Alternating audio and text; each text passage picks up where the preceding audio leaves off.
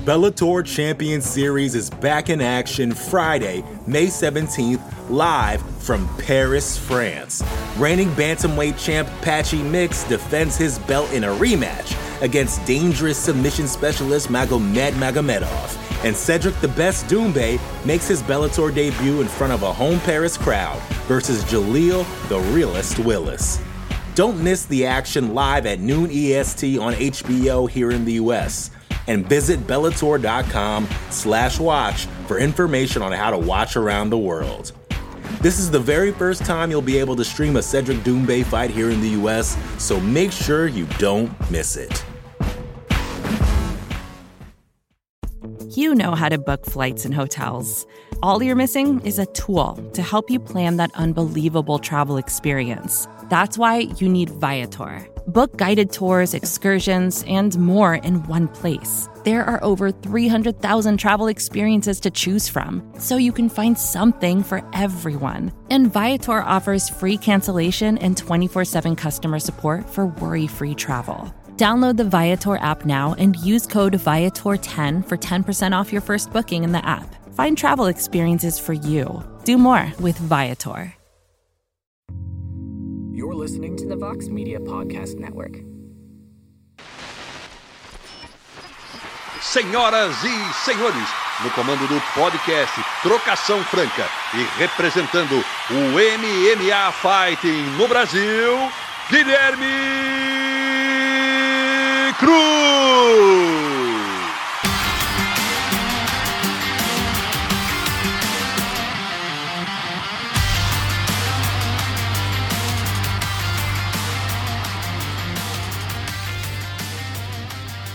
Alô, amigo fã de luta, bem-vindo ao 28º episódio do podcast Trocação Franca, a sua casa sobre MMA nessa imensa podosfera. Eu sou Guilherme Cruz, correspondente do site americano MMA Fighting no Brasil, e estou de volta nesta quarta-feira na companhia de Gilbert Durin, que enfrenta Khamzat Chimaev no dia 9 de abril na Flórida. Mas antes de conversar com o meu conterrâneo, nós vamos bater um papo com o jornalista Luiz Fernando Coutinho, meu companheiro de toda quarta-feira à noite no Resenha do Canal Encarado no YouTube e dono do abdômen mais definido da imprensa marcial. Tudo bom por aí, meu amigo? Tudo bem. Melhor agora. Já começa com uma piada, muito bom, já me diverte bastante. E diverte também os nossos amigos que estão acompanhando o podcast Trocação Franca. Tô bem, Guilherme. E você, como é que tá, Rizão? Melhor agora, né? Melhor agora que eu tô... Os nossos ouvintes só escutam um podcast, né? Eles não podem ver a cena que eu estou vendo, que é o amigo com essa bela camisa do Resenha do Encarada, esses olhos cinzas aí, o amigo galã, sempre um colírio para os olhos, né? E sabe tudo de MMA, então assim, uma presença que reforça o podcast. Finalmente a gente tem alguém que sabe do que está falando, não sou só eu aqui falando besteira. Né? O legal é que depois de tanto deboche, o que mais se aproxima da verdade, que já é um exagero, que eu entendo de MMA, entendeu? Então a gente já começa muito bem. Mais uma participação, é a minha segunda vez no Trocação Franca, né? É a sua segunda vez, eu preciso... Eu tô jogando na Mega Sena para ver se eu consigo fazer um caixa aqui para poder ter você, para ver se eu tenho você semanalmente aqui no podcast. Aí sim vai ter outro nível de programação. Mas aí qualquer abraço, qualquer cerveja, qualquer show, qualquer R$5 resolve. Então tá fechado então. Meu amigo, vamos começar os trabalhos aqui, que no último fim de semana a gente teve o UFC em Las Vegas e foi uma noite um pouco complicada para o Brasil, né? Teve o aguardado duelo entre Poatan e Blindado, que acabou correspondendo às expectativas, né? Foi uma excelente luta, mas que daria a derrota a um brasileiro, frearia a ascensão de alguém na divisão dos médios. E teve também as duras derrotas do Thiago Marreta e do Marlon Moraes, né? Mas vamos começar conversando sobre coisa boa, né? Poatan e Blindado foi uma excelente luta, foi espetacular, a porradaria, o Blindado até deu uma queda aqui, outra ali, mas... foi pro pau, né? Foi pra trocação com o Poatan, mostrou que tinha bolas para trocar com um cara do calibre dele, né? E a gente, pelo menos, o derrotado, ele não perdeu tanto, né? Porque ele saiu com essa moral em alta, provando o apelido dele, que o cara tem um queixo blindado mesmo, né? Não, exatamente. Eu acho que o público brasileiro que tinha essa expectativa, muita gente torceu o nariz, né? Pô, dois brasileiros se enfrentando, um dos dois vai cair. Mas eu acho que no final das contas os dois saíram muito bem, né? Não vou meter aqui que, saíram tipo o Moicano. O Moicano saiu gigante da luta contra o Rafael dos Anjos. Mas dá para dizer que os dois saíram muito bem. É claro, o Poatan pela vitória, não foi um nocaute, mas ainda assim foi uma vitória na decisão contra um cara muito duro, que vai contribuir muito para a ascensão dele dentro da categoria. Claro que o nocaute contribuiria mais, mas eu acho que dentro do que o Poatan está se desenvolvendo e se transformando como lutador, eu acho que agregou até mais ele ter feito uma luta de 3 rounds, ter mostrado ali que segue a estratégia, não se afobou, apesar de só ter 6 lutas, né, que é bom a gente lembrar, 6 lutas no MMA. Ele é um cara que também tem uma experiência no mundo das lutas por conta da carreira dele no kickboxing, e eu acho que ele trouxe um pouco disso para essa luta contra o Blindado. Ele enfrentou um cara que, porra, o próprio nome, como você lembrou, já fala muito bem, que o Blindado tomou de porrada e aguentou em pé, continuou andando para frente, foi um negócio simplesmente impressionante. Então, eu acho que até pro Blindado, mesmo com a derrota, eu acho que agregou muito para o futuro dele, porque é um cara que não desiste, vai para cima. Claro, tem que melhorar bastante coisa no jogo dele, mas inacreditável o quanto ele resistiu os golpes do Poatan, que, porra, é um striker de altíssimo nível. As joelhadas no corpo que ele tomou do Poatan, eu assistindo, estava me doendo. E, porra, ele aguentou ali de uma forma, uma bravura espetacular. E eu acho que no final das contas acabou sendo bom para os dois. Claro que, porra, a vitória do Blindado seria muito melhor para o Blindado. Mas eu acho que no final das contas dá para o público brasileiro sorrir com o que a gente viu dentro do cage e com o que a gente pode esperar do futuro dos dois. Eu concordo com o que você falou, mas acho que a atuação do Poatan e a forma que ele venceu, ela pode ser vista de muitas maneiras, né? Porque se ele chega lá e nocauteia o Blindado com 1 minuto, você ainda teria questões sobre o jogo dele, né? Será que ele está pronto para enfrentar e tudo mais? O hype dele ia lá nas alturas, o UFC provavelmente colocaria ele contra um top 10, um top 5, e se ele vencesse, ele disputaria o cinturão. Então, ele ter ganhado do Blindado por pontos, ter sido quedado por um cara que não é wrestler, né? Deixa questões no ar. Como é que seria caso ele enfrentasse alguém que tem um wrestling como base mesmo, né? Será que ele conseguiria voltar de pé com a facilidade que conseguiu voltar? Claro que o Blindado não fez tanta força para manter ele lá, né? Ele botou para baixo ali meio que para pontuar e tal, e não ficou agarrando ele só para não vamos voltar em pé não, tá? Meio que quis para passar o recado, ó, se eu quiser eu te quedo, mas vamos trocar porrada em pé e tal.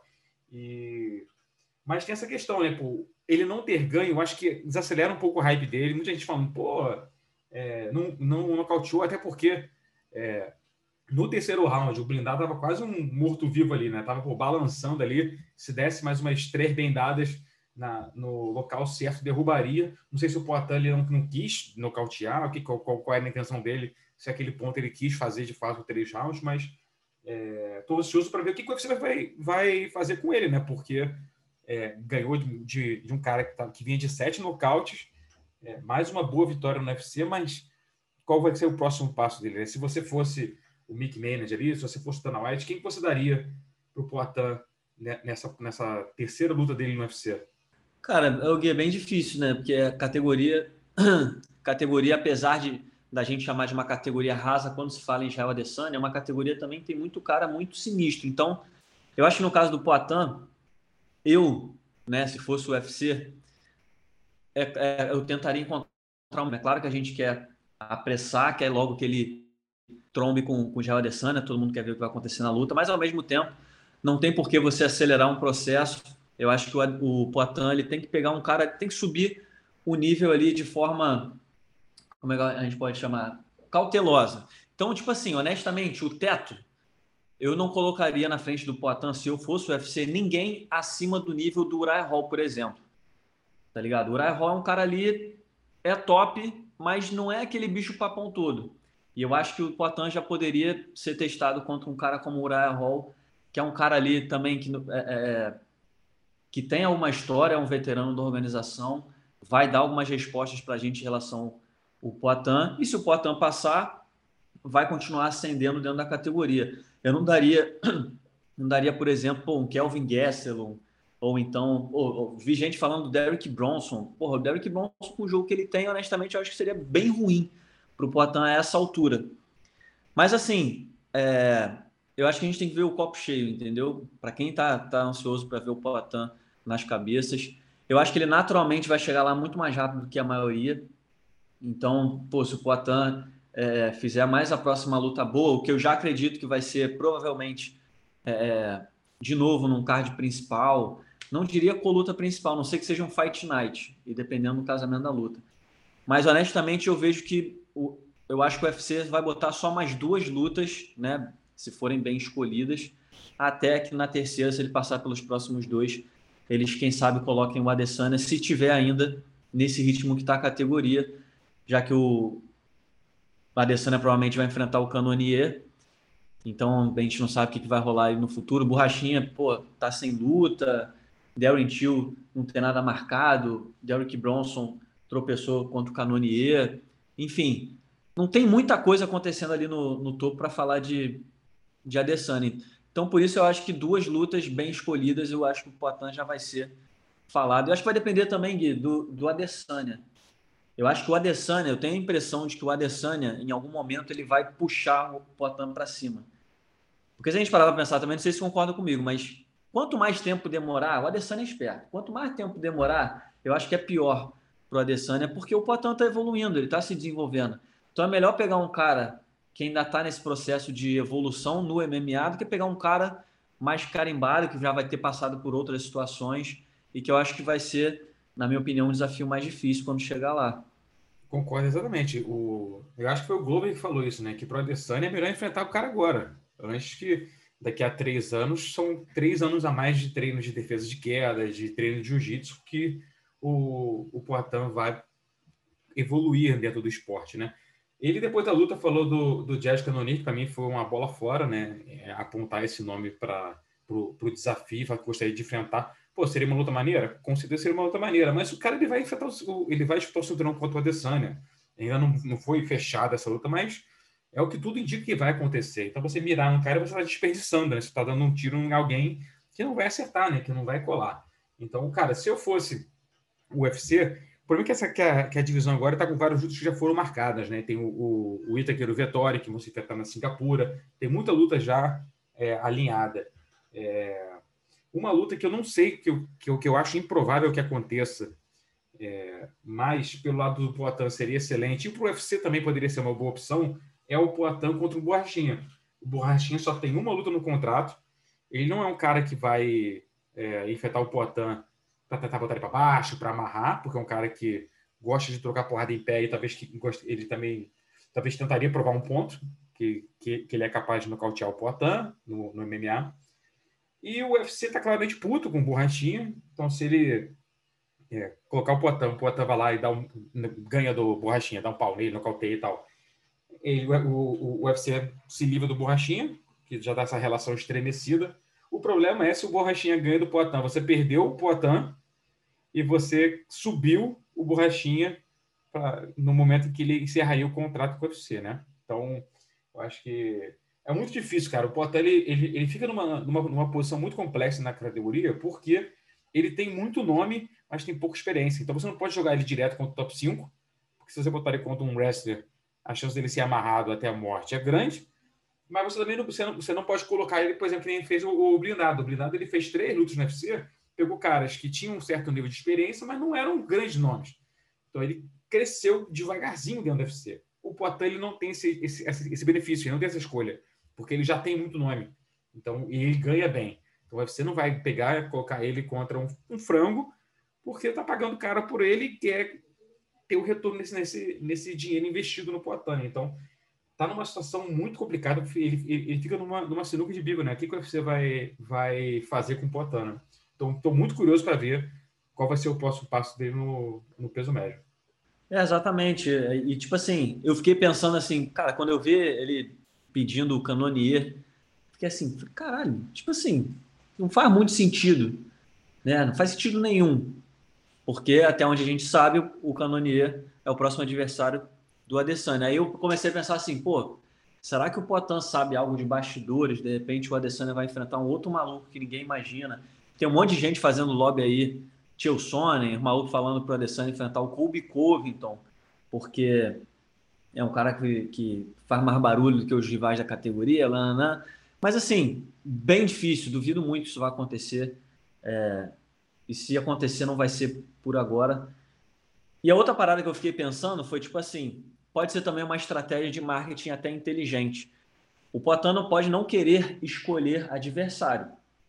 Só que quando ele pede o Cannonier, que ele sabe que é uma luta que dificilmente vai acontecer, ele tá mostrando que é brabo. Porque todo mundo vai pensar, se alguém falar que, porra, ele tá... o Poatan vai querer fazer luta fácil, não sei o quê. Pô, pediu o Cannonier, como é que eu quero luta fácil? Pediu o Cannonier, entendeu? Então pode ser uma malandragem dele também nesse sentido. Mas, enfim, eu concordo com você. Eu acho que é uma situação difícil. Tô curioso para saber o que o UFC vai arrumar pro Poatan no futuro. Mas acho que está todo mundo ligado, está todo mundo na expectativa. O saldo foi muito positivo para o Poatan, apesar de não ter vindo nocaute. O hype dele segue, se mantém, por conta de toda a evolução que ele mostrou na luta, mais armas, mais desenvoltura no MMA. Então eu tenho notado o público brasileiro continua bastante ansioso para saber qual vai ser o próximo passo do Poatan. E aquilo, né, Gui? Tipo, a gente sempre projeta, a gente já trabalha com isso há muito tempo, a gente trabalha com o público e projeta.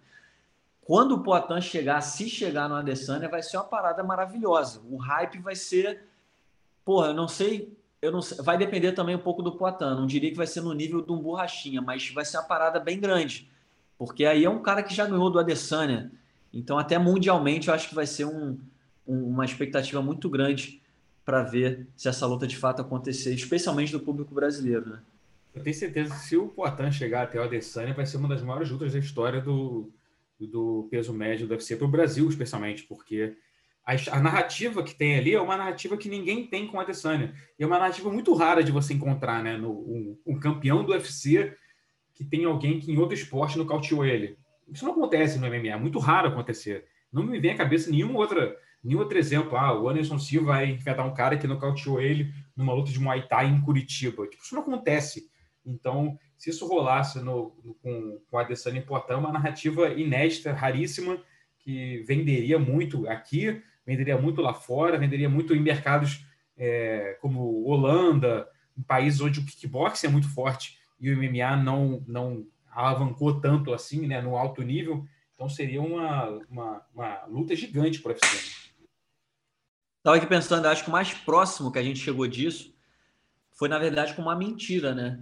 Quando o Patrick Cummins enfrentou o Daniel Cormier, tinha a história, ele contava a história de que ele teria feito o Cormier chorar no treino. E aí depois, a versão do Cormier, que não é isso, que ele estava chorando, os treinadores até suportaram a história, de que ele estava chorando, na verdade, porque ele não tinha conseguido a vaga para a Olimpíada e tudo mais. Mas a narrativa foi um pouco essa, todo mundo ficou assim, caraca, pô, o maluco fez o Cormier chorar, então vai ser uma luta competitiva. Só que aí o Cormier foi lá, atropelou e mostrou que realmente, provavelmente, deve ter acontecido na academia. É verdade, é verdade. Então, temos que aguardar as cenas dos próximos capítulos para ver o que vai acontecer, mas nesse evento, infelizmente, as histórias boas para o Brasil acabam por aqui, né? Na luta co-principal, a gente teve o Marlon Moraes enfrentando o chinês Song Yadong, tentando acabar com a amarga sequência de 3 derrotas que ele estava no UFC, né? Pô, ele mudou de áreas, foi até a Tailândia, fez um camp muito longo, a gente conversou com ele aqui no podcast, falou como ele estava motivado, como ele estava se sentindo renovado depois de ter passado mais de um mês lá na Ásia treinando com Peter Yan, com uma galera muito dura, mas acabou indo para Vegas e sendo nocauteado de novo no primeiro round, né? Te surpreendeu o resultado? A gente sabia que o Marlon era o azarão nas bolsas de apostas, mas nocauteado no primeiro round, assim, você esperava uma performance diferente dele? O que você achou dessa luta? Cara, é difícil dizer. Eu concordava com o favoritismo do Yadong, mas a gente sempre espera, né, que vá ter algum tipo de evolução o trabalho todo que o Marlon fez. Eu lembrei muito da entrevista que o Marlon deu aqui no podcast Trocação Franca, porque quando você ouve o cara falando, ainda mais nesse estágio da carreira do Marlon, né, o lutador que vem numa sequência ruim e ele pensa, cara, eu preciso fazer alguma coisa diferente, preciso abdicar, me sacrificar, porque é um sacrifício. Ele falou, pô, a galera que acompanha o podcast Trocação Franca ouviu a história, todo o perrengue que ele passou, sabe, lá no hospital, ficando lá um hospital, né, que ele chama, um hospital que ele dormia lá e tudo mais. E aí tu pensa num cara nesse estágio da carreira, pô, ficar longe da família, passa esse tipo de dificuldade, vai treinar na Tailândia em busca de uma evolução no jogo dele, na trocação e tudo mais. E aí depois de passar por tudo isso, o cara acaba, porra, atropelado pelo maluco que, porra, da categoria, que também é muito bom, merece respeito, tem crédito. Mas, porra, nunca chegou onde o Marlon já chegou. O Marlon já disputou o cinturão. Então, eu fico pensando, e por isso que eu fico pensando, falei, continuar lutando, ter motivação para lutar. depois de uma dessa. É muito triste porque eu acho que o Marlon, pô, um lutadoraço na época que ele estava bem na categoria. Ele empolgava muita gente, um cara explosivo, agressivo, vai para dentro, bom no chão, bom na trocação. Então, é o tipo de lutador que o público gosta de assistir. Mas é muito triste, né? Agora são 5 derrotas nas últimas 6 lutas e a única vitória foi contra o José Aldo, que foi uma vitória controversa. Então, é uma situação muito difícil mesmo, né? Não sei se é difícil falar, achar se ele, quem somos nós também, mas de onde ele vai tirar motivação para continuar a essa altura. Então, realmente é bem complicado, eu acho. Mas não esperava. Essa foi a pergunta. Não esperava. Acho que dificilmente alguém esperava que fosse dessa forma, né? Claro, que ele pudesse perder, é óbvio, não pode perder, mas eu acho que um nocaute de primeiro round é uma luta, é uma forma de uma derrota assim que pega um pouco, né? Até porque o Song Yadong, ele tinha uns nocautes na carreira ali e tal, mas nunca foi um cara de uma patada, né? Que pegava e derrubava, e foi o que aconteceu com o Marlon. E o que a minha dúvida agora, minha curiosidade, é porque eu não sei como é que estava a questão contratual do Marlon, né? Porque eu acho que era a última luta do contrato dele. Ele não eu perguntei para ele no podcast, ele não entrou em detalhes, tentei descobrir ali, conversando com algumas pessoas e tal, mas ele renovou antes de enfrentar o Cerrudo pelo cinturão. O UFC tem feito contratos mais longos agora, né? Por exemplo, quando o Durinho enfrentou o Kamaru Usman, ele assinou um contrato de 6 lutas.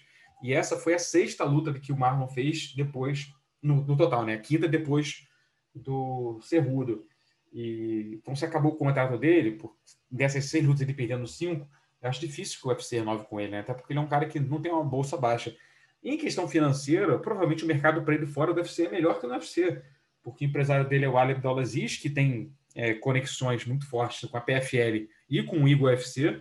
Então, pô, é bem grande a chance do Marlon conseguir mais dinheiro nesses outros eventos do que no UFC, provavelmente dito, mas, claro, para o Marlon, em termos competitivos, é um passo atrás, né? Você está no UFC, disputou o cinturão e acaba saindo para um evento menor. Mas estou curioso para ver o que vai acontecer. Mas eu tendo a achar que possa ter sido a última luta dele no UFC. Ou você acha que não? Você acha que, mesmo que o contrato dele tenha acabado, você acha que o UFC vê nele um produto interessante para renovar mesmo com essas derrotas?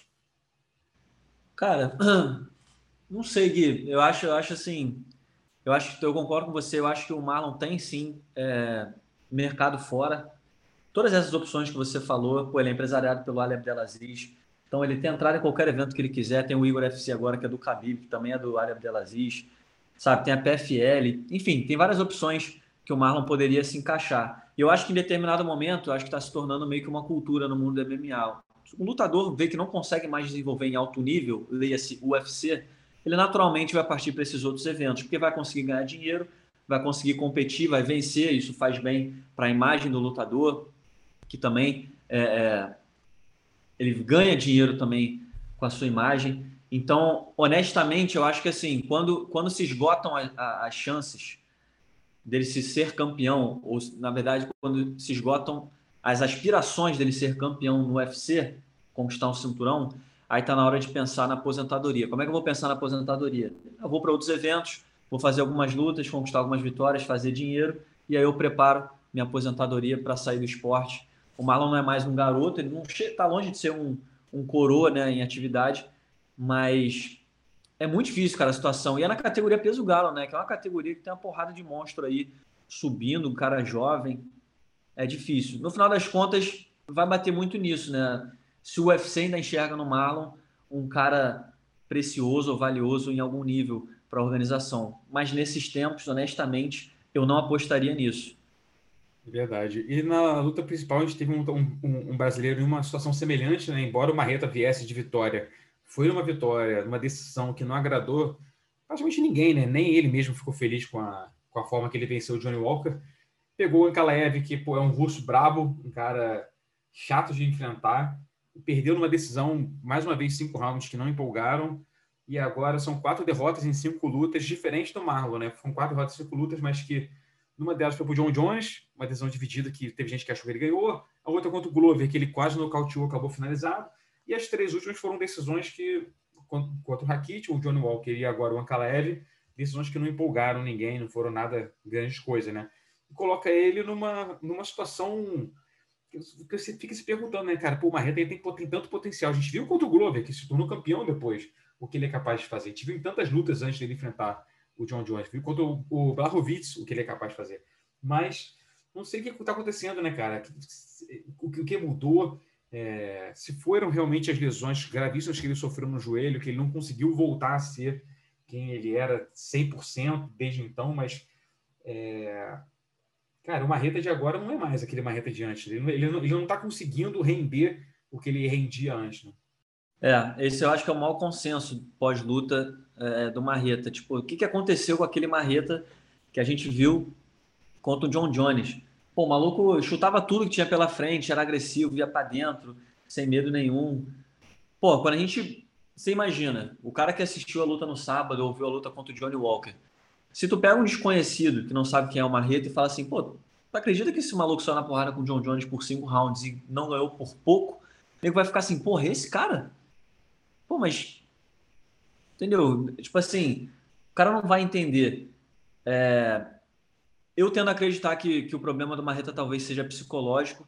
São raros os casos de lutadores que passaram por lesões graves e voltaram 100% bem, sem sentir nada, sabe? A lesão que ele teve contra o John Jones, a recuperação, muito tempo. Eu acho que leva esse tempo. É claro que se a gente perguntar hoje para o Marreta, ele vai falar, não, cara, tô bem, 100%. Mas não é só isso. Às vezes é o subconsciente, às vezes é a memória corporal, enfim, são gatilhos que ele pode ter durante a luta que acabam atrapalhando ele. Porque o que a gente sente é isso, o Marreta não consegue mais se soltar, não consegue mais ir para cima como aquele cara que não tem nada a perder e tudo a ganhar. Parece sempre que ele está lutando com o regulamento embaixo do braço, com calma, estrategista. Eu acho que é importante também, mas não tem como não sentir falta do Marreta que a gente viu pouco tempo atrás, nem tanto tempo assim. Mas como você falou, pô, na luta contra o Glover, ele mostrou isso. A luta contra o Johnny foi atípica, tá, mas e a contra o Ankalaev? Então é difícil. Mas não acho que chega a um nível de corte do UFC. Ainda não, honestamente. Eu acho que ainda não. Não, eu também acho que não, até porque a categoria meio pesado é uma categoria muito fraca, assim, em termos de lutador, né? De quantidade de atletas ali. Ele é um nome, né, cara? Ele fez luta principal na maioria das últimas, sei lá, 10 lutas dele no UFC. Ele tem ele tem esse chamariz de conseguir liderar um card. Eu não acho que a próxima luta dele vai ser uma luta principal, mas ele tem um nome pesado, né? Já disputar cinturão, liderou um pay-per-view e tal, né? Mas a minha questão é aonde que ele vai agora, né? Eu não acho que ele vai ser cortado. Não acho mesmo. Mas como casar ele? Colocar contra quem? Ele vai obrigatoriamente ele sair do top 5 ali, né? Ele vai pegar a rabeira do top 10, quem sabe até alguém do top 15 ali. Como casar o Marreta agora, né? Porque você vai querer levantar ele, porque ele tem um nome bom e é interessante para você ter ele numa boa situação, ou você vai usar ele como escada para outro nome da nova geração que está chegando aí, né? Cara, se ele tivesse ganho, eu falaria muito para ele enfrentar o Blachowicz. Acho que seria uma revanche maneira, de repente interessaria o Blachowicz. Na verdade, o Blachowicz está até de luta marcada, se eu não me engano. Mas tem o Anthony Smith também, que seria uma revanche maneira dentro dessa categoria. Mas o Anthony Smith vem de sequência de vitória, então acho que não vai cair para ele. Não sei, cara. Honestamente, não sei. Não consigo pensar num nome agora assim para o Marreta. Mas ele claramente está começando a dar os passos dele fora do ranking. Não sei se ele, no top 15 da categoria, alguém vai querer enfrentar o Marreta, a não ser um cara que esteja mais na parte de baixo, tipo, entre o 15 e o 10 ali. Mas é difícil. Estou tentando pensar aqui, enquanto eu falo, olhar rapidamente aqui no ranking do UFC para ver se clareia as minhas ideias. Mas, deixa eu ver. Categoria de meio pesados. Tem o Glover como campeão, Dominic Reyes, o Ozdemir, o Jamarral acabou de atropelar o Johnny Walker, também não acho que faria sentido para ele enfrentar o Marreta. Seria bom só para o Marreta, né? Mas não sei se ele enfrentaria. Tem o Paul Craig também. Não sei, Gui, difícil pensar em algum nome pro Marreta dentro da categoria. O Marreta é o número 6, né, cara? Porra, você imagina o que uma vitória faria com ele ali. Já ficaria no bolo de cima. Complicada a situação. Eu acho que o Paul Craig é um bom nome, né? Ele vai enfrentar sábado agora o Nikita Krylov, que o Krylov tá meio ganha e perde ali, enquanto o Paul Craig tá numa excelente sequência, nocauteou o Shogun, nocauteou o Jamahal Hill, né? Eu acho que o perdedor dessa luta seria uma coisa de bom tamanho, né? Porque não dá para pedir o vencedor.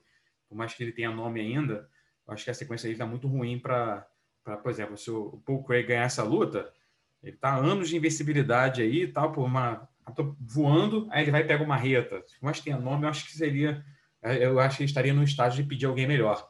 Mas realmente tá numa situação difícil. Tentar pensar o que o UFC tem de planos para ele, para ir decidir como é que vai casar, né? Se é melhor usar ele como escada ou se é melhor tentar reerguer uma reta, né? Mas, fechando a conta aqui nesse UFC de sábado, vamos mudar de assunto, né? Falar de uma luta que todo mundo está muito ansioso para ver, que é a Durin Ikmaev. Finalmente ela vai rolar no dia 9 de abril. E eu vou chamar agora o próprio Gilbert para conversar com ele sobre esse duelo no UFC. Mas antes de falar com ele, a gente vai com um rápido intervalo comercial. E aí sim, nós vamos ouvir a entrevista com o Gilbert. The Bellator Champion Series is back in action Friday, May 17th, live from Paris, France. Reigning bantamweight champ Patchy Mix defends his belt in a rematch against dangerous submission specialist Magomed Magomedov. And Cedric the Best Doumbé makes his Bellator debut in front of a home Paris crowd versus Jaleel the Realist Willis. Don't miss the action live at noon EST on HBO here in the US. And visit Bellator.com/watch for information on how to watch around the world. This is the very first time you'll be able to stream a Cedric Doumbé fight here in the US, so make sure you don't miss it. Another day is here, and you're ready for it. What to wear? Check. Breakfast, lunch, and dinner? Check. Planning for what's next and how to save for it? That's where Bank of America can help. For your financial to-dos, Bank of America has experts ready to help get you closer to your goals. Get started at one of our local financial centers or 24/7 in our mobile banking app. Find a location near you at bankofamerica.com/talktous. What would you like the power to do? Mobile banking requires downloading the app and is only available for select devices. Message and data rates may apply. Bank of America NA, member FDIC. The Bellator Champion Series is back in action Friday, May 17th, live from Paris, France. Reigning bantamweight champ Patchy Mix defends his belt in a rematch against dangerous submission specialist Magomed Magomedov. And Cedric the Best Doumbé makes his Bellator debut in front of a home Paris crowd versus Jaleel the Realist Willis. Don't miss the action live at noon EST on HBO here in the US. And visit Bellator.com/watch for information on how to watch around the world. This is the very first time you'll be able to stream a Cedric Doumbé fight here in the US, so make sure you don't miss it. When you need mealtime inspiration, it's worth shopping Kroger, where you'll find over 30,000 mouth-watering choices that excite your inner foodie. And no matter what tasty choice you make, you'll enjoy our everyday low prices, plus extra ways to save, like digital coupons worth over $600 each week. You can also save up to $1 off per gallon at the pump with fuel points. More savings and more inspiring flavors make shopping Kroger worth it every time. Kroger, fresh for everyone. Fuel restrictions apply.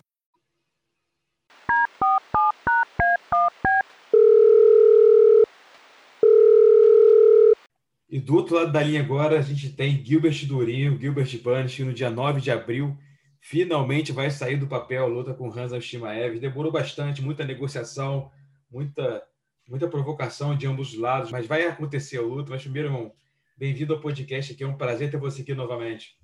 Valeu, Guilherme, obrigado.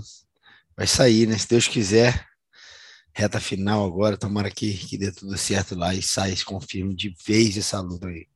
Verdade, cara. Como é que tá a expectativa, né, cara, para essa luta? Uma luta que ninguém se oferecia para pegar, muita coisa. Né? Você falava que ninguém queria, você levantava a mão ali falando que topava e tal, mas demorou muito para acontecer, para eles oficializarem, né? O que demorou? O que estava acontecendo nesses bastidores aí para demorar de fato acontecer, né? De a tinta ir para o papel e assinar o contrato, chegar ao contrato, né, para rolar a luta. Então, demorou várias coisas. Antes do Dana White dar aquela declaração que ninguém queria luta e Eu já tinha aceitado a luta naquela época, só que de primeira mão eu tava tentando arrumar um contrato melhor. O cara, ou que essa luta aí, eu falei, gente, que eu quero o Colby, eu quero alguém no top 5, top 6. Aí ele queria, eu falei, eu tô bem, mas vamos me dar um contrato novo. Então foi o que eu e meu manager tentamos fazer, não rolou. Daí quando a gente viu que não ia rolar, então me dá essa luta mesmo. E daí acho que aconteceu muita coisa no meio do caminho ali. Aconteceu que o UFC ia pro Brasil, daí não foi mais.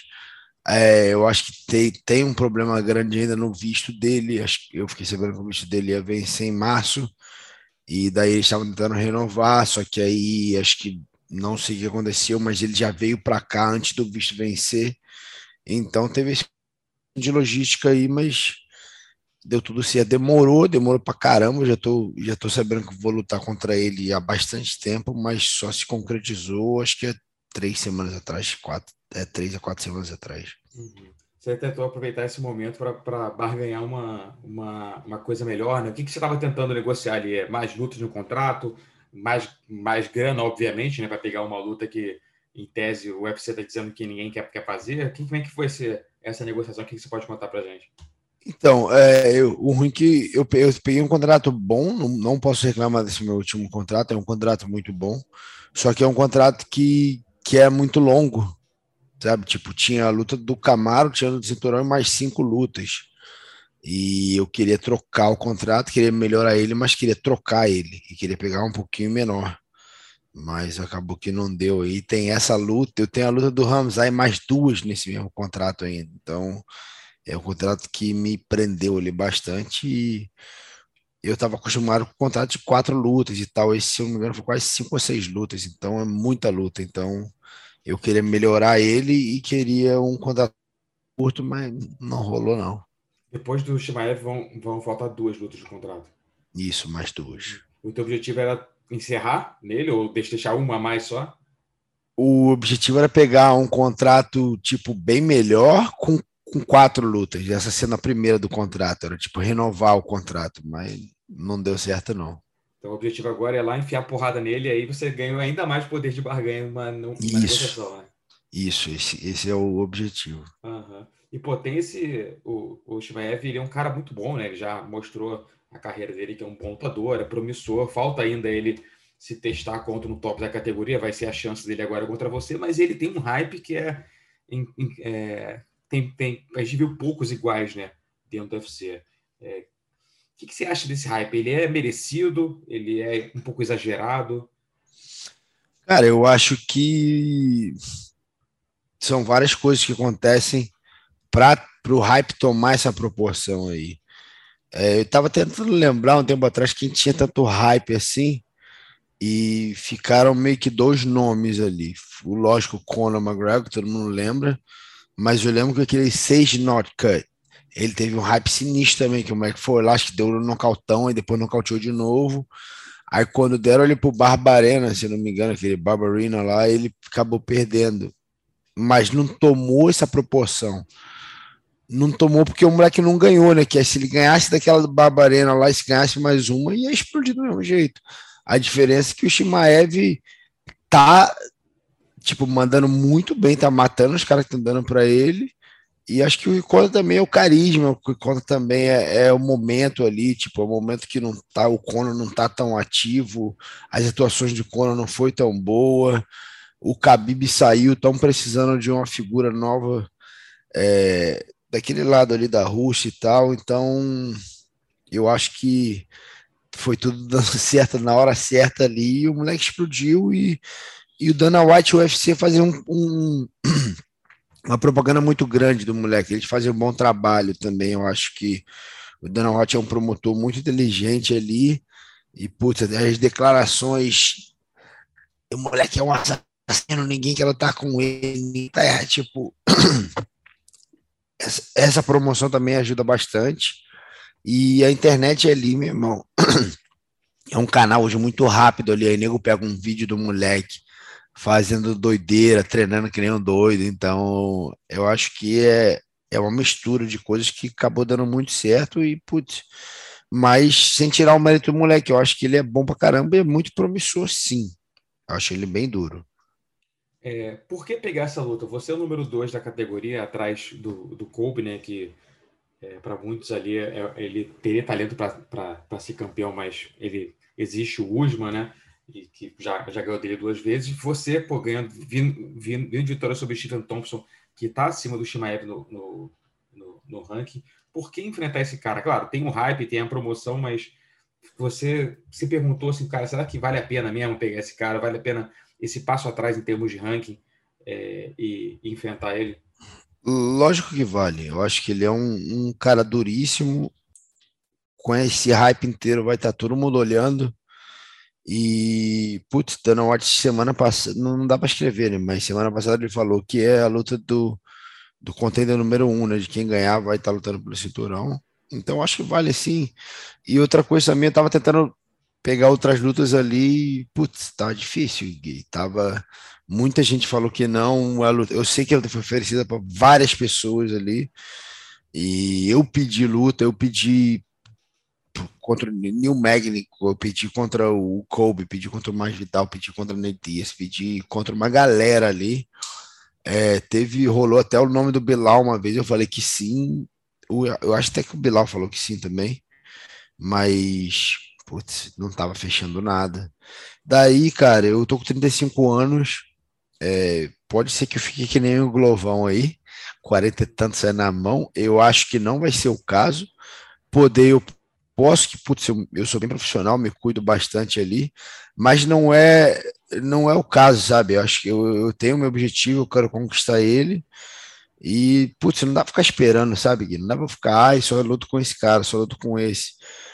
E quando ele ganhou a última luta, eu já sabia mesmo, eu sabia que o nego ia me mandar aquela luta, eu já sabia, e eu falei, pô, aliás, os caras vão me oferecer, e eu não vou falar que não, não.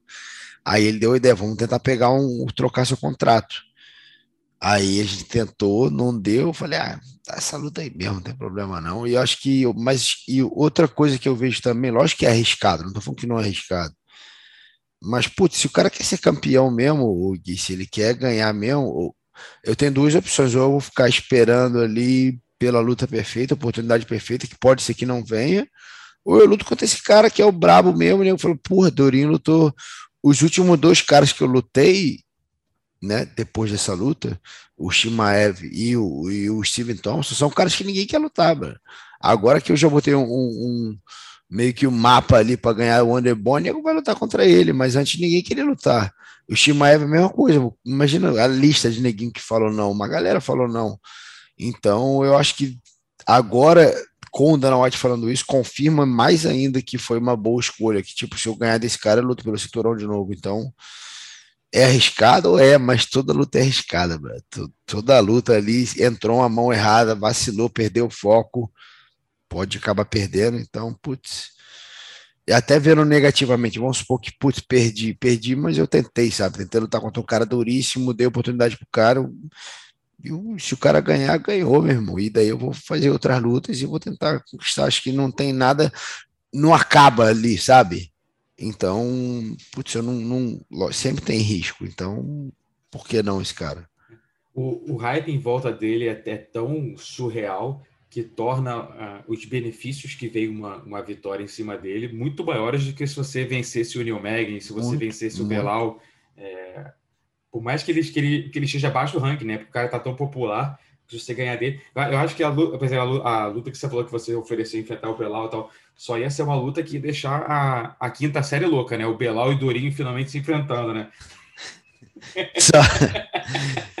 Iria ajudar no contrato ali, naquele lance de matar mais uma do contrato, e ajudar nesse lance da galera ficar zoando aí e tal.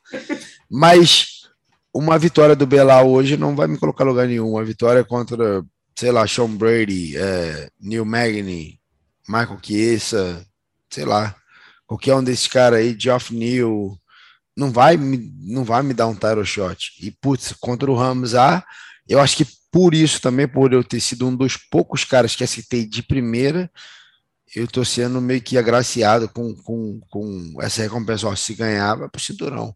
E mesmo assim, eu não acredito muito nisso não, Guilherme. Vai ser bem sincero, Dana White fala isso, vai que é uma luta truncada, que nem foi minha última lá, ou a gente sai na mão e fica uma luta meio que de bêbado ali, amarrado e tal.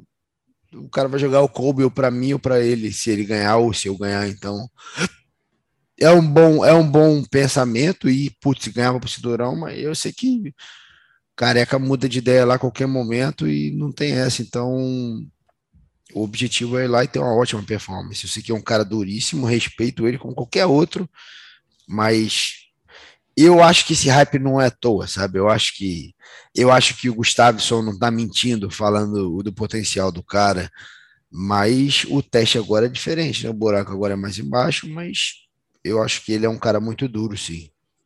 Você só lamenta que essa luta não seja no Rio de Janeiro? Putz, se fosse no Rio ia ser irado.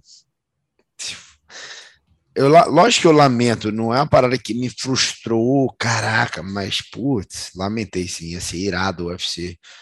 Aquele card, ainda mais daquele jeito ali, tipo, o nego fez uma promoção, fizeram um cartaz lá meio que dos sonhos, e acabou que as lutas se concretizaram, né? Tipo, vai ser o Charles contra o Justin, vai ser o Glovão contra o Russo, talvez feche o Dominic contra o Aldo, a minha contra o Hunter. Putz, ia ser o card no Brasil inesquecível.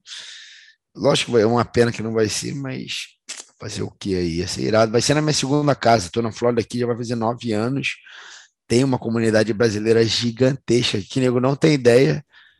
Eu entro em um mercado, nego só fala português. Eu entro num açougue, nego só fala português. Eu entro no banco, nego só fala português. É porque eu tento aprender, eu tentei desde o começo aprender o inglês, eu fico numa comunidade meio misturada, eu fico tipo, aprendendo inglês também, mas se você quiser, aqui na Flórida, você não precisa falar inglês.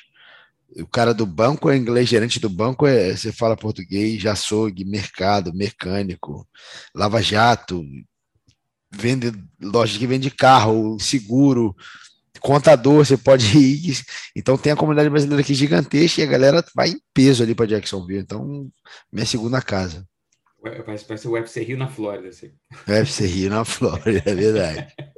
E, pô, é uma luta, como a gente falou, né? Uma luta difícil. O que mais te chama a atenção no jogo de MMA dele? Cara, o jogo de MMA dele, eu acho que o que me chama mais atenção é o wrestling dele, o wrestling de altíssimo nível. Tem a mão pesada também, tem 2 nocautes. Nocaute mesmo. Tem cara que tem mão pesada, mas não bota o cara apagado. Ele, com 2 golpes ele apagou 2 caras, então dá pra saber que ele tem uma precisão, tem a mão pesada. Não tem medo de trocar, mas eu acho que o mais forte dele não é nem a parte de MMA, não é o wrestling, é o mental. O moleque tem um mental bem forte ali, tá vendo? Confiante. Eu já tive na mesma situação ali de estar invicto, com 10-0. Tinha um hype não gigantesco, monstruoso ali, mas tinha um hype grande. E você se sente, eu lembro daquele sentimento de você se sentir imbatível, de você se sentir intocável. E isso com uma boa dosagem, isso é perigoso. Então, ele é perigoso, eu acho por isso, porque ele tem um bom wrestling. O wrestling dele é altíssimo nível, eu acho. Eu acho que o jiu-jitsu dele é bom, tem um nível alto, e a trocação também tem um nível alto. Uma coisa que eu tô curioso ali é para ver ele fazendo 2, 3 rounds ali, como é que vai ficar, corta peso pra caramba. É uma pergunta que eu espero ter uma resposta ali. Mas, pô, tô ansioso, é um desafio grande, sabe? É um moleque novo, faminto, fala bastante, tem uma pressão, ele se deu bem com a pressão até agora, e acho que vai se dar bem com a pressão sim, então vai ser um bom teste. Você está rodeado de bons wrestlers há anos aí nos Estados Unidos, né? Em todas as equipes que você passou por aí, sempre tinha muita gente boa. Como é que está sendo o camp para esse cara? Tem alguma coisa diferente no wrestling dele que você teve que chamar gente de fora? Como é que você está adaptando, se preparando para esse jogo dele?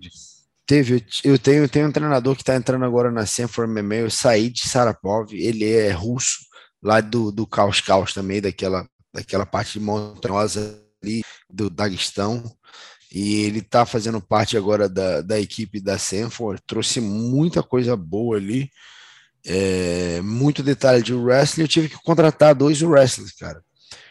2 russos bem duros ali que estão me ajudando diariamente ali nisso, e pediram até para o nome ficar em sigilo, e tive que deixar em sigilo, porque os caras estão me dando tipo estão mostrando muita coisa, tipo, tá mudando muita coisa no meu jogo ali. Eu sempre gostei de single leg, double leg, cinturada ali, mas o russo tem uns detalhes diferentes, tem a manha de fazer uma pegada, sabe? E você acha que os caras são muito fortes, até que não, os caras são fortes, mas a técnica deles são muito boas, assim. A gente pensa que o cara é muito forte, que joga, mas não, é muita técnica ali de quadril, de cinturada, de controle. Os caras estão tão na frente dos Estados Unidos, digamos assim, eles já trabalham a parte de parede ali, de grade muito bem, tem um controle bem, já tem um sistema, né? Já tem um sistema montado, e foi bom que nesse camp eu aprendi muito sobre o sistema. E não dá para você só aprender defesa, sabe? Você tem que aprender o ataque, você tem que atacar, você tem que fazer, tem que sentir, porque aí você consegue desenvolver a defesa. Eu acho que é tipo um jogo de jiu-jitsu ali. Se você não faz guarda, se você não. Tipo, não dá para você saber defender, se você não sabe atacar, se você não sabe fazer. Então, eu tive que começar a fazer bastante ataque, bastante defesa, bastante estudo, bastante repetição, bastante específico ali para aprender mais. E acho que aprendi bastante. E é o diferencial do russo hoje em dia, o trabalho de grade, o trabalho de cinturada, a entrada de queda, o timing deles, e eu tive que trabalhar pra caramba pra essa luta. Então, o Said foi um cara que entrou novo na equipe, entrou já tá uns 6 meses na equipe, mas a gente começou a trabalhar, acho que uns 4 meses atrás, e eu tive que contratar 2 russos. Sim, hoje em dia eu tenho que fazer isso, Gui, não dá pra eu só, vou lutar contra, sei lá, Michael Chandler, não dá pra eu só pegar um cara baixinho e treinar. Não, vou ter que pegar um cara que, meu irmão, talvez 2, 3 caras, talvez um cara, um baixinho que é bom de wrestling, um baixinho que tem a mão pesada, um baixinho que tem que trazer uns 3 caras. Hoje em dia eu tenho que fazer o camp com esses 3 caras, tipo, durante os 2 meses, para eu sentir, para eu aprender, para eu estar familiarizado com todo o movimento, com tudo que o cara pode me dar. E ultimamente eu tenho feito assim, cara. Contra o Camaro, eu consegui contratar gente. Contra o Steve Wonderboy, eu consegui trazer o Raymond Daniels, que, putz, me deixou bem à vontade. E nesse esquema eu tive que contratar 2 russos para me deixarem familiarizado o tempo todo com posição ruim, com posição boa, com tudo que eu posso esperar na luta ali. E tô me sentindo bem, aprendi bastante, tô aprendendo, né? Não aprendi, tô aprendendo bastante. É uma parada até maneira. Se, caraca, é assim, putz, eu gosto de estar aprendendo assim, essas paradas novas ali, é muito conhecimento que eu consigo colocar no meu jogo. Esses russos que o nome deles vai permanecer em segredo, ele é segredo porque você está enfrentando um cara da Chechênia e eles querem evitar essa guerra diplomática de serem russos treinando um brasileiro para enfrentar um russo, ou tem alguma outra razão pelas quais eles querem ficar anônimos? Essa é a principal razão, sabe? Eu acho que. Eu acredito que tem mais coisa, eles não me falaram, mas eles pediram para ficar em sigilo. E eu compreendo. É meio chatão, tipo, eu fiquei num clima ruim ali quando eu fiquei ajudando bastante o Michael Chandler para lutar contra o Charles ali. Eu fui lá com o Chandler, a gente tem um patrocinador em comum que me levou para a luta, comprou meu ticket, ficou tudo lá. Eu ajudei o cara que ia meter, tava torcendo pro cara. Lógico que eu fiquei feliz com o Charles ganhando, mas putz, é uma puta situação horrível que eu fico ali. Então, os caras estão meio que nesse anonimato aí se salvando dessa situação aí. Eles falam inglês? Como é que é a comunicação entre eles? Então, o Said fala inglês, os dois falam mais ou menos inglês, um fala um pouquinho mais. Fala o suficiente para rolar o treino ali, né? Fala, rola o treino. E o Said, esse meu treinador, ele tá em Las Vegas fazendo o corner de um cara da Sempa que vai lutar lá esse final de semana. Daí ele fica no telefone ali e tal. Não, agora troca posição. Aí às vezes troca posição, o cara não entendeu, aí ele fica traduzindo, mas tá sendo um puta trabalho maneiro ali que eu tô vendo que os caras estão me ajudando bastante nessa parte do meu jogo. E o Shimaev, ele é um cara que tem o ground and pound forte, ele já mostrou na luta contra o Meerschaert que tem poder de nocaute em pé também.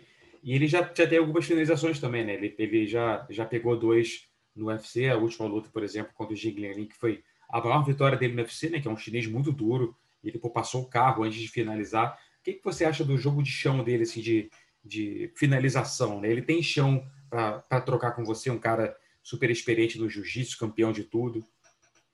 Tem, o chão dele é bom. E o bicho é longo, é chato, que ele é grandão. Por isso que eu tive que trazer uns caras grandão, assim, também, bem longo. Muda muito. Até o jiu-jitsu ali é muita alavanca, é muita. É, é, é, é mais. É mais complexo do que parece quando o cara é longo assim, não é tão simples. Então, eu tive que trazer esses caras ali, treino com o Wagner Rocha também, meu irmão, que são os caras que são um pouco mais longos do que eu, que estão sempre me ajudando ali a evoluir o meu jogo, mas ele tem sim um chão muito bom ali, eu sei que ele conseguiu olhar bastante coisa dele, vi que ele tem uns triângulos de mão bom também, tanto triângulo de mão pro lado da Anaconda, triângulo de mão pro lado do Darcy, pega as costas muito bem ali, tem vídeo que ele dá uns armlock muito doido ali, mas o bom dele é o estrangulamento ali das costas, ele pega as costas muito bem, e, cara, é longo por cima ali, é mais. Quando você tem uma envergadura muito grande que nem a dele, é fácil você dar uma cinturada, chegar na cintura. Então, a gente tá trabalhando isso tudo, de tipo, posição ruim, deixar o cara começa cinturado e evitando cinturada, e já quando já cinturar, o que a gente faz? Não dar as costas, se pegar as costas, como é que a gente faz? Cai em posição ruim por baixo. Então, tô trabalhando muito nisso aí, mas respondendo a sua pergunta, eu acho que ele tem um bom nível assim de jiu-jitsu ali, tem uma inteligência. Eu acho que o QI de luta dele é alto. Não acho que é um cara que faz muito erro. Quando ele vê perigo, ele põe logo para baixo. Quando ele vê que o cara é chato, ele consegue meter uma mão boa. Então, eu acho que ele tem um QI alto de luta. Ele chegou a fazer uma luta de wrestling com o Jack Hermansson lá na Suécia, né? Como é que você acha que seria uma luta de submission entre vocês? Dá para saber antes de vocês se enfrentarem? Dá para imaginar como é que seria esse duelo? Sem soco ali, só meio que jiu-jitsu wrestling. Ia ser maneira a luta, que aí eu acho que ele ia soltar até mais o jogo, né? Poderia vir mais para cima, fazer cinturada e tal. Mas aí no o chão sem ground and pound é mais tranquilo de fazer também. Então, eu acho que ele teria mais vantagem ali em queda, em cair por cima, mas aí o chão sem ground and pound ali é muito mais tranquilo de fazer, de achar uma finalização ali, uma raspagem ali. Acho que seria uma luta que ele levaria vantagem em alguns lugares, eu levaria vantagem em outros ali, mas aí muda muita coisa ali. A luta dele com o Hermansson te mostrou alguma coisa que você não tinha visto ainda dele no MMA? Mostrou que ele gasta maior força ali para fazer a queda e que ele dá uma cansada. Mostrou que ele é grande pra caramba. Ele tava maior que o peso médio, pô. Tipo, aí já vi entrevista dele, eu sou levinho, eu peso 85 quilos. Porra, tava que nem um monstro ali. Então, eu acho que ele cansou naquela luta ali, mas é diferente. Fez força pra caraca pra derrubar o cara, sem se preocupar, tipo, muda muito. Dá para ver algumas coisas assim, eu sempre tento pegar alguma coisa dessas lutas, muda, mas sempre dá para pegar uma coisinha assim. Você falou, né, que o Dana White falou que o vencedor pode disputar o cinturão, mas não dá para confiar 100% nessas promessas, né?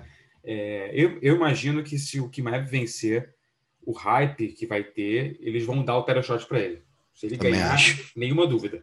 Se você ganhar, já depende de outras coisas. Depende se o Usman vai continuar sendo campeão e tal. Você vê dessa mesma forma? Você acha que não dá para contar tanto com isso, mas se você passar o carro nele ali, você pode disputar o cinturão na próxima? Eu acho que depende da performance dos dois. Eu acho que se ele me ganhar numa luta que, tipo, sei lá, tomou um knockdown ou quase finalizei tal, mas no final ele ganhou, ele vai ter que fazer mais uma luta. Se eu ganhar dele, putz, foi uma luta também que tomei um knockdown e, puta, fiquei mal várias vezes, mas aí consegui a finalização, a gente vai ter que fazer mais uma luta. E eu acho que essa mais uma luta é o Colby, cara. Não tem outro cara ali. Então, o Colby, eu acho que mandou malzão ali, impediu o Poirier ali, não pediu um contender da categoria ali. E o ruim é ele aceitar, né? Isso que é o difícil aí, que eu tô tentando pegar uma luta com o Colby, já tem anos aí, não pego. O Chimaev também tá tentando e não pega, e é difícil lutar contra o Colby, dele aceitar a luta, né? Mas eu acho isso, eu acho que se eu matar o Chimaev me matar, vai pro cinturão direto, ou eu ou ele.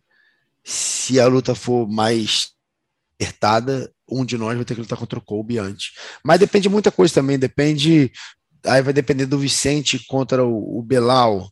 Se o Vicente dá-lhe um nocautão no Belal ali, ou se o Belal finaliza e tal. Depende. Eu acho que não dá para falar assim, isso vai acontecer. E vai que o Leon Edwards ganha do Kamaru, e vai que, sei lá, Kamaru ganha e o Canelo vai e aceita essa luta aí. Acho difícil, mas vai que o cara aceita. Vamos testar então. Então, muita coisa pode acontecer. Então, eu acho que a primeira coisa que eu foco aqui, que eu posso controlar, é meu treinamento e chegar lá e tentar fazer a minha melhor performance e ganhar bem desse cara, que daí eu vou ter cartas na mesa ali para poder tentar um cinturão, o que seja, mas a única coisa que está no controle ali é ganhar essa luta. Não, nem ganhar, né? Não está no controle eu ganhar, não sei se eu vou ganhar, mas tá no controle agora o treinamento, dar meu máximo ali, fazer tudo, chegar lá 100% e dar meu máximo. Com certeza. Depois que o Corpo ganhou do Masvidal, alguns dias atrás aí, ele falou de Poirier, tal, apontando um cara que tá na categoria de baixo, mas sempre se ventilou a possibilidade dele subir para 7-7. Você acha que ele vai mirar nisso em vez de querer enfrentar você? Que eu acho. Mais difícil para ele? Eu acho que o Kobe é muito malandro. Se você vê ali, as últimas lutas dele foram quem foi o Kamaru, né? Mas aí antes do Kamaru, o Tyron Woodley, daí antes do Tyron Woodley, o Kamaru de novo, daí o Robbie Lawler, daí, se eu não me engano, foi o Demian, mas ele não pega ninguém vindo de vitória, assim. O Tyron Woodley já estava vindo de derrota. Se eu não me engano, o Demian estava vindo de derrota para o Tyron Woodley, se eu não me engano. Posso estar errado nessa daí. Teve o Rafael dos Anjos também, né? Teve o Rafael dos Anjos, o Rafael estava vindo de vitória. O Rafael foi cinturão interino ali. Mas o Robbie Lawler estava vindo de derrota, o Tyron Woodley estava vindo de derrota, o Masvidal estava vindo de derrota, o Demian estava vindo de derrota. Ele não pega nenhum cara vindo de vitória assim. Então eu acho que ele é bem malandro. Aí, tipo, se não fosse o último, ele seria campeão. Seria mesmo, lutando contra ninguém, nenhum contender ali.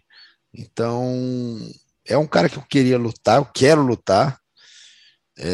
Se eu sei se a luta vai acontecer, não sei. O cara não aceita a luta e negocia bem, e vai lá e fala um monte de doideira, e um monte de gente gosta da doideira do cara. Fazer o quê? Eu acho que ele luta bem, não acho esse monstro, rei do gás, mas, aí pega os caras, tipo, que já estão no final de carreira, mais Vidal, e consegue mandar bem ali, e tem toda uma reviravolta ali, mas é um cara que tá na lista ali, é um dos primeiros da lista ali para lutar. O que você achou da performance dele contra o Masvidal? Achei que foi boa, achei que queria que o Masvidal ganhasse ali, mas deu para ver que o Masvidal, quando o bicho entrou, deu para ver que o bicho não estava blindado, não estava com a carcaça em dia, que tinha uns pneuzinhos do lado ali. Eu falei, esse cara não treinou pra caralho. E aconteceu o que eu achei ali, o Colby ia ficar botando uma baixa, vai ficar uma luta chata ali, mas eu não acho, tipo, o Colby eu acho ele bom derrubando, tem um volume bom, mas ele não acho ele excepcional na trocação, não é um cara que tem a mão pesada, não tem uns chutes bons ali que machucam, tem um volume de mão ali chatinho, e tipo, vai abaixo e entra de qualquer jeito ali na queda e fica ali por cima, mas não tem um jiu-jitsu afetivo, não é um cara que vai botar para baixo e finalizar, não é um cara que vai botar para baixo e tipo, fazer um ground and pound tipo do Khabib ali, que vai te regaçar ali, não tem esse nível ali, então é uma luta que eu quero futuramente, foi uma performance muito boa, mas não foi nada que ninguém esperava e não foi uma coisa que se fala, uau, que isso, matou o cara, não, ganhou do cara, mas é nada demais. O que você queria que o Masvidal ganhasse dele? Eu não gosto muito do estilo do Colby, não. Eu acho que você pode provocar, lógico, cada um é livre-arbítrio, meu irmão. Você faz o que você quiser, você acha que isso é o certo, faz. Mas eu acho que é muito. Eu não concordo com esse desrespeito. Eu acho que até eu. É um personagem insuportável, né, cara? Você acha suportável? Eu acho insuportável. Insuportável. Tá, porque eu acho. A parada que ele falou lá do Hamza, a parada que ele fala, tipo, o nego perguntou alguma coisa do Hamza e ele, quem come shot, tipo, se traduzir isso, é feião, velho, tipo, ele devia estar bravo com a mãe dele, tipo, o cara fala de mãe, fala merda do Brasil, fala merda do Justin, fala da mulher do Justin, fala da ex-mulher do Masvidal. Eu acho que ele passa muito o ponto. E eu lembro que eu forcei uma barra uma época tentando pegar a luta contra o Leon Edwards, tentando pegar, eu falei muita merda. E, putz, eu não gosto, quando eu vejo que eu falei, já tá falado, falei, porra, mas eu me arrependo de ter feito a coisa ali, de ter falado merda do Leon Edwards, do próprio Colby, tipo, não sou eu. Eu quero desafiar o cara e quero lutar. Se o cara não quiser lutar, tipo, sei lá, o cara não acho que é uma luta boa para ele, não é um momento bom para aquela luta, e eu respeito. Mas eu acho que tem que ter, porra, um nível de como é que fala? Minha mãe fala um nível de como é que fala? Eu esqueci, é coisa de coroa que fala ali, mas é tipo de noção ali. Desconfiômetro, você tem que ter um nível de desconfiômetro ali pra porra, meu irmão, tô falando merda pra caraca, tipo, tá chato, tipo, o cara tratando mal vários repórteres lá, e os repórteres, o Joe Morgan e o Kevin Lawley, que tipo, são caras que estão há anos no MMA, não são crianças, não é um moleque novo, são caras meu irmão, que levam aquilo ali a sério, fazem, na minha opinião, são bons repórteres, são repórteres respeitosos. Porra, os caras estão ali trabalhando, trata o cara mal, trata o público mal, trata a torcida mal e fala mal do país, e fala mal da mulher do cara, da mãe, tipo, perdeu a noção já. Pra mim já é um cara que perdeu todo o meu respeito ali. Aí vem dois brasileiros ali que eu respeito, o César e o Valverde. Aí ele é super bom na academia. Porra, também se não fosse, meu irmão, fala merda pra todo mundo, na academia pelo menos o cara tem que ser bom, né? E eu vejo que os caras conseguem ver o cifrão nele ali e dão muita moral, porque é um cara que, porra, 10% as últimas bolsas dele foram 500 mil, 400 mil, 10% disso é 50 mil, 40 mil, fora o dinheiro que o cara deve pagar ali. Então é chato ver o apoio que ele tem, não, mas ele é um ótimo treinador, é ótimo, né, cara? Porra, tem que ser, né, que fora só fala merda, né? Essa postura dele, tudo que ele já fez no passado e o que ele faz até hoje, te dá mais vontade de bater nele? Então, eu tento não levar muito na emoção, né? Na luta do Kamaru eu levei muito na emoção ali, acabou que o resultado não foi o que eu queria. Então, hoje em dia eu consigo separar isso muito bem. Eu não vou bater mais forte porque é o Colby ou porque é o Hamza. A mão vai vir para nocautear os dois. Se eu pegar as costas, eu vou querer finalizar os dois. Se eu encaixar uma finalização, eu vou para pegar os dois. Não vai ter mais raiva. Mas eu acho que seria um camp, tipo, que eu ia estar motivadaço, assim, tipo... sabe, essa luta eu tô bem motivado, não é nem isso, mas ia ser aquela luta que ia ter um gostinho a mais ali, ia ter a galera do Brasil doida, torcendo, um apoio sinistro. Nessa parte seria boa, mas na luta em si não ia mudar em nada não, só tipo, eles iam cair por cima na posição boa, ia bater pra caraca nele ali, tipo, ia ter uns momentos que ia ser mais legal bater naquele cara, mas acho que o golpe eu ia mandar com a mesma intensidade, independente de quem for. E seria lindo se fosse no Brasil, né? Mas duvido que isso acontecesse, né? Possível. Ele enfrentaria o Rafael dos Anjos no Brasil pelo cinturão interino anos atrás, acabaram passando para os Estados Unidos, falando que por quê? Segurança, falaram de segurança, até parece, né? Até parece que no Brasil iam atacar ele nas ruas, né? Por ninguém, na boa, quem conhece Colby andando na praia de Copacabana vai aí, cara, Colby não vai, né? Ninguém vai atacar ele. Vai pedir para tirar foto. E ele falou também que o pessoal me tratou mal no Brasil. Pô, amigo, trata torcida sim, mas pô, hotel, pô, UFC Brasil, a galera ali tem maior respeito. Eu lembro que teve um incidente com o Matt Brown ali, porra, meu irmão, todo mundo cuidou. Nego na rua pegou o cara que tentou bater no Matt Brown e prenderam o cara. O Matt Brown, ele não foi atacado por fã. O cara que foi brigar com ele era um ex-treinador dele, era uma treta pessoal. Mas os fãs ajudaram o Matt Brown. Os fãs pegaram o cara. Não, meu irmão, porque você tá batendo o cara. Eu lembro que fãs seguraram o cara, ajudaram a chamar a polícia, chamaram segurança do UFC. Tipo, os fãs ajudaram o cara. Então, essa luta no Brasil aí seria ótima, duvido acontecer. Também duvido. Mas o que importa é que o próximo capítulo é você quando o Khamzat Chimaev vai finalmente acontecer, dia 9 de abril. Estamos ansiosos para ver você saindo na mão com ele, irmão. Obrigado demais pela participação aqui no podcast. Boa sorte nessa reta final de treinamento e traz a vitória, irmão. Valeu, Gui. Tamo junto. De volta aqui com o Coutinho, que também conversou recentemente com o Durinho para o canal dele no YouTube. Eu queria saber, cara, a tua impressão. O que você ficou? O que você tá achando do Durinho para essa luta contra o Chimaev, né, cara? É um duelo que o Dana White falou tanto que, pô, ninguém quer enfrentar o Chimaev, ninguém quer isso, o cara é o pica da galáxia, um assassino, o Durinho tá levantando a mão um tempo, finalmente ela vai acontecer. Quais são as suas primeiras impressões desse duelo que vai finalmente rolar no começo de abril? Cara, tô muito ansioso para ver, eu acho que é uma luta muito especial para o público brasileiro. E eu gosto de pensar, o público brasileiro é muito competitivo, né? Do nada eles veem o Lobo, né? O Chimaev começa a atropelar todo mundo e todo mundo começa... Uma galera... Sempre tem, né? Uma parte da galera respeita e se empolga, parte da galera fala, pô, tomara que esse maluco tropece e caia de cara no chão. E, porra, a gente tem a oportunidade de ver um brasileiro parando esse animal, essa besta enjaulada que todo mundo está tratando o Chimaev. Então, eu acho que isso enche o público brasileiro de esperança. A luta do Durinho contra o Stephen Thompson também, eu acho que empolgou muita gente também, que o Durinho conseguiu decifrar um quebra-cabeça que pouquíssima gente conseguiu no UFC. Então, eu estou numa expectativa muito grande. Conversei com o Durinho também lá no canal Encarada. Senti o Durinho. A galera daqui da série vai ver você sentindo o Durinho, né, cara? É verdade, eu nem ouvi, tô com um leve delay aqui, nem ouvi, nem percebi que eu falei essa pérola aqui. Mas a galera não vai deixar passar, é claro. Mas não tem problema. Eu sou do povo, sou da galera, podem zoar.